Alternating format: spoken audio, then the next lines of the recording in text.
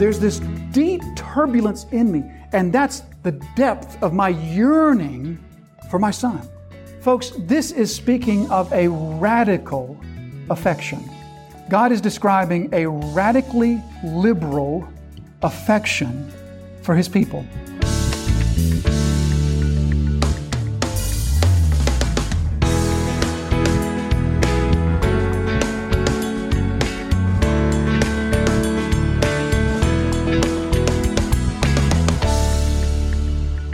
And so the idea of a shepherdless sheep to the Jew would have been just a heartbreaking scenario. And this is how the people are described. They are like sheep without a shepherd. Now, if we were living in Jesus' time and His culture, then that would have rang a bell for us, because that would have taken us back to Moses in Numbers chapter 27. In Numbers chapter 27, if we were Jews in Jesus' day, we would have recalled the story of when Moses was asking God for a successor for the people, for a successor to take his place. And he prays to the Lord, saying, "Let the Lord, the God of the spirits of all flesh, appoint a man over the congregation who shall go out before them and come in before them, who shall lead them out and bring them in, that the congregation of the Lord may not be as sheep that have no shepherd." And so that's the imagery, the analogy that Jesus is drawing on, the connection that He makes now with Moses. And we're going to begin to see this theme, this motif again, of Jesus as the greater Moses. Moses prayed to God, "God, send a successor that the people may not be like sheep without a shepherd." Jesus, the greater Moses, sees the people and says, they're like sheep without a shepherd. And this is going to do something to Jesus' heart that we'll get to in just a few moments. So we see this motif. Jesus is the greater Moses. He, like Moses, his heart is broken when he sees the people and considers them to be like sheep without a shepherd. But then we also, of course, see the theme of God as the great shepherd. The Scriptures, we don't even have time to point all of this out, because the Old Testament is filled with analogies of God as the shepherd. "The Lord is my shepherd, I shall not want." Isaiah 40, "He will tend His flock like a shepherd. He will gather the lambs in His arms. He will carry them in His bosom and gently lead those who are with young." Or Psalm 95, "For He is our God, and we are the people of His pasture and the sheep of His hand." And so many more instances we could see. But He sees them like sheep without a shepherd. He is the great shepherd. He's going to say this specifically in John 10, "I am the good shepherd." And so here the good shepherd sees the people, and His heart is broken because they are, in His words, like sheep without a shepherd, and He had compassion on them because they were like sheep without a shepherd. So this word compassion, we'll slow down just a moment, and we're going to talk about this word compassion, because this is one of the most powerful words that we find in our New Testament. This is the word translated compassion. What the word literally means is it literally means the bowels, a movement, something that so impacts you that it causes the bowels, the innards, to move. Now, I realize that I just painted for everybody in the room just a wonderful picture, right? I mean, that's just a tremendous word picture. But that's what the word means. Something that impacts you emotionally so hard that it's like it has gut punched you. And you can relate to that. Have you ever received news that was so upsetting that it literally made you sick? Something that was so distressing, something that was so distraught that you literally began to feel sick at your stomach?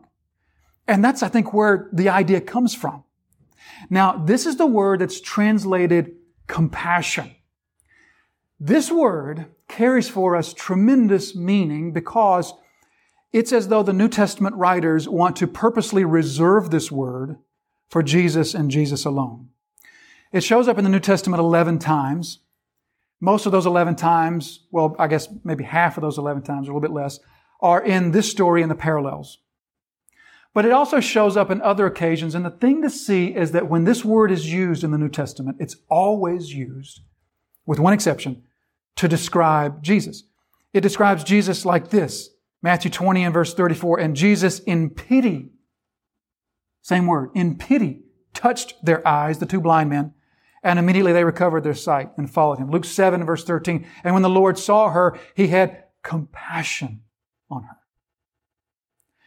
and other instances that we see. Then we also see it show up in some parables. We see it show up in a couple of parables that are about Jesus. For example, Matthew 18, this is the parable of the unforgiving servant. You know, the unforgiving servant who was owed a small debt, but then he owed a much larger debt to his master. And we're told in that parable that out of pity for him, the master of that servant released him and forgave the debt. So the master in that parable is who? Jesus. We also read it in Luke chapter 10. We know the parable, of course, of what's known of as the Good Samaritan. And the Good Samaritan in the parable is Jesus. But a Samaritan, as he journeyed, came to where he was, and when he saw him, he had compassion. Same word. The one time that the New Testament uses this word that's not specifically addressed to, or specifically about Jesus, comes in another well-known parable, Luke 15, the parable of what we know of as the prodigal son. And so there it's used to describe the father. He arose and came to his father, but while he was still a long way off, his father saw him and felt, there's the word again, compassion. Now the father in the story of the prodigal son represents God the Father. So that's the one instance that it's not specifically about Jesus. But can't you see here a theme? Can't you see here a pattern? How the New Testament writers, it's as though Paul never says, as people of God, have compassion and use this word. Peter never says, have compassion on one another and use this word. Instead, it's a word that the New Testament writers almost feel as though it's so holy and so profound, they only feel the liberty to use this word to describe Jesus and His heart. Because this word speaks so powerfully of this idea of compassion. Compassion, meaning that the distress of the object of your compassion, your distress over their distress is so palpable that you feel it. It makes you sick to your stomach. It's like somebody punched you. Now, I want to connect this together with an Old Testament passage found in Jeremiah 31. And I think you'll see the reason I want to connect this together in just a few minutes. But Jeremiah 31, Jeremiah is not an easy book to read. Anybody agree? It's a tedious, difficult book. And I'm sure everybody here has read the prophet Jeremiah. And I'm sure that you've struggled through all 52 chapters of the prophet Jeremiah. And you probably struggled because what does Jeremiah do above and beyond anything else? He hammers the sinfulness of the people. I mean, he's just like a ramrod, just hammering the sinfulness of the people. For 29 chapters, he's dwelling upon the sinfulness of Israel. Now, if you've read through the story of Jeremiah, and you have put that together, maybe you've put this together with something we've talked about on several occasions, which is to say that we as Western readers, we tend to look for the resolution or the climax where? Near the end of the story. All of our stories, all of our movies, all of our books have trained us to look for the resolution or the climax at the end or near the end. And we've talked about the fact that most Hebrew writers weren't that way. Most Hebrew literature finds its resolution or its climax where? In the middle, right? Not all the time. For example, the story of Ruth, the climax, the resolution of that is at the end. The story of Esther, same thing. But for many Hebrew stories and poetry, the resolution comes in the middle. And you can see that in the Psalms so clearly. If you just read through the Psalms, you'll see it. What happens is they start describing how bad things are. Oh, my enemies are all out to get me. My enemies are all around me. They're going to kill me. Everybody hates me. Oh, but the Lord is good. The Lord is faithful. He will preserve me. And then it goes right back to, but my enemies are so strong. They're all around me. And you're going, wait a minute. Didn't we resolve that halfway through? Why are we back into that now? That's because that's how the Hebrew mind thought. The Hebrew mind wanted to see, or the Hebrew reader wanted to see the resolution in the center. Now, when we come to the story of Jeremiah, guess what we find? The resolution in the center. So 52 chapters, almost the center chapters of chapter 30, 31, 32, that's where the resolution is. And you know those chapters. Jeremiah 31. Don't tell me you don't know Jeremiah 31. That's the great Old Testament statement of the New Covenant. I will put my law in their heart. I will write it on their heart, and no longer will they need to ask one another, do you know me? For they will each know me. I will forgive their sins. I will remember their iniquity no more. Right? That's the great resolution of Jeremiah. So 29 chapters of Israel, you are such hideous sinners. I cannot believe that you are such adulterers, idolaters, you're such sinful people. Then comes the resolution, and then, starting from chapter 24 through chapter 52, is Jeremiah railing against the sins of the nations. Okay? So, this center section of Jeremiah, that's where God's resolution is. That's where the statement of the new covenant is. And in that, almost really the climax of that center section comes Jeremiah chapter 31 and verse 20. Here it is. Is Ephraim my dear son? Is he my darling child? For as often as I speak against him, I do remember him still. Therefore my heart yearns for him. I will surely have mercy on him, declares the Lord. That verse is one of the most powerful verses in your Old Testaments. You'll want to mark it. You'll want to underline it. It is one of the most profound verses in your Old Testament, and we'll see as we walk through it. So he says, is Ephraim, now don't let Ephraim throw you off. Ephraim is just another Old Testament word for Israel. Oftentimes Ephraim is substituted for Israel. Now when the Old Testament mentions Israel, we got to be careful, because sometimes when the Old Testament says Israel, it means all of Israel, all of those who are called Israelites, all of the Hebrews. But sometimes it doesn't mean all who are Israelites, it means true Israel, or God's called out people, the ecclesia. So sometimes, and the context tells you, but you got to pay attention to the context. Sometimes Israel in the Old Testament is God's true people. Sometimes it's just all of the Hebrews. The context here is, for sure, God's true called out people, because it says, is Ephraim or Israel, is Israel my dear son? So clearly, we're talking about the true Israel, the true people of God. Is Israel or is Ephraim my dear son? Is he my darling child? How does that language strike you? When God says, my darling child. Not just my child, but my darling child. Does that remind you of places like, for example, Psalm 17 and verse 8, where the psalmist says, keep me as the apple of your eye? Or Zechariah 2 and verse 8, when God says, when you touch them, you're touching the apple of my eye?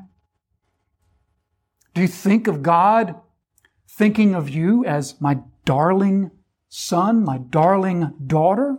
Is he my darling child? For as often as I speak against him, and God just spoke against him for 29 chapters, and he spoke against him harshly. As often as I speak against him, because he is indeed sinful, as often as I speak against him, I do remember him still. Now, when God says, I remember him, we shouldn't think here that God's speaking of recollecting in his mind. God is the possessor of all true facts, eternally. So God doesn't remember facts. God doesn't have to think and say, oh yeah, I remember Israel. God is the eternal possessor of all true facts. So God, when he says, I remember him still, he's not saying I remember him as though the opposite was forget. Instead, he's saying I remember him as though the opposite is forsake. So remember is set over against forsake instead of forget. I remember him. I don't forsake him. I don't forsake him. Even though I speak against him, I do not forsake him. I remember him still. Therefore, my heart yearns for him. Now in the Hebrew, there is a standard word for heart, and that word is lav. And that's the word that we find throughout the Old Testament to describe heart. Always, it's never the organ. It's always a metaphorical heart. But instead, Jeremiah uses a different word for heart. Instead, he uses the word meah. And my Hebrew pronunciation is terrible, but meah is the word. And that word means, guess what? Bowels. In fact, anybody using a King James? If you're using a King James, it should say bowels. My bowels, or my heart, because that's the literal meaning of that word.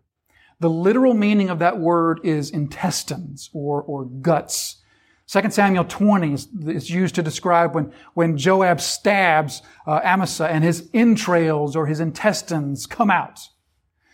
Sometimes it's used metaphorically to speak of that which is most deeply us. That which is most deeply and profoundly you. For example, Genesis 15 and verse 4, when Abraham has been waiting on the child of promise and the child of promise seems to be delayed or not coming, and Abraham tries to do things on his own with Ishmael, and God says, no, that's not my plan. He says, instead, the word of the Lord came to him, this man shall not be your heir. Instead, your very own son shall be your heir. And that's the word, very own. It speaks of something that is so intimately you, like bowels. Something that's so internal and so synonymous with you, with your being, with your character. So God says, therefore my heart yearns. Now what's that word yearn? Yearn doesn't mean to love. It doesn't even mean to bless. Instead, the word here literally means agitated, turbulent. It's most often translated something like turmoil, like Psalm 43 and verse 5, or Psalm 46 and verse 3, the roar and the foam of the waters. Or 1 Kings chapter 1, when Joab says, he hears the trumpet and says, what does this uproar in the city mean? Uproar, turbulence, turmoil, roar. So God says, as far often as I speak against him, I do remember him still. Therefore, my bowels yearn. There's this turbulence in me. Is anybody seeing a connection? There's this deep turbulence in me, and that's the depth of my yearning for my son. Folks, this is speaking of a radical affection. God is describing a radically liberal affection for His people. An affection that, to be put into words, comes through the Scriptures in words speaking of your intestines, your deep inner bowels, and a roar and a turmoil in your bowels like the storm on a sea. And God says, that is the yearning that I feel for my true son. So God is saying that in the depths of who He is, in the very depths of His beingness, there is a turbulence for His people, a yearning for His people that is so strong and so pure and so driving that God describes it in words such as this. So, brothers and sisters, how do you think of, when you think of how God feels about you, what comes to your mind? You know that God loves you. You know that God sent His Son to die for you. You know that God cares for you. But when you think of God, and specifically how God feels for you, do you have thoughts that come to mind that are that strong? That the strength of God's affection for you is so turbulent, such a roaring strength, that God will use metaphors and phrases such as this to describe His deep, strong, and radical affection for His people. So as God describes His innermost bowels turbulently longing for His people, let's ask ourselves, if God, who is invisible, if He were to make that visible for us, if He were to show us what that looks like, what do you think it would look like? You don't have to guess. Because what it looks like is a carpenter from Nazareth looking about upon the people and saying they're like sheep without a shepherd. And down to my inner core, I'm so distraught over their misery. I'm so deeply moved that it's like my bowels have been experiencing a hurricane.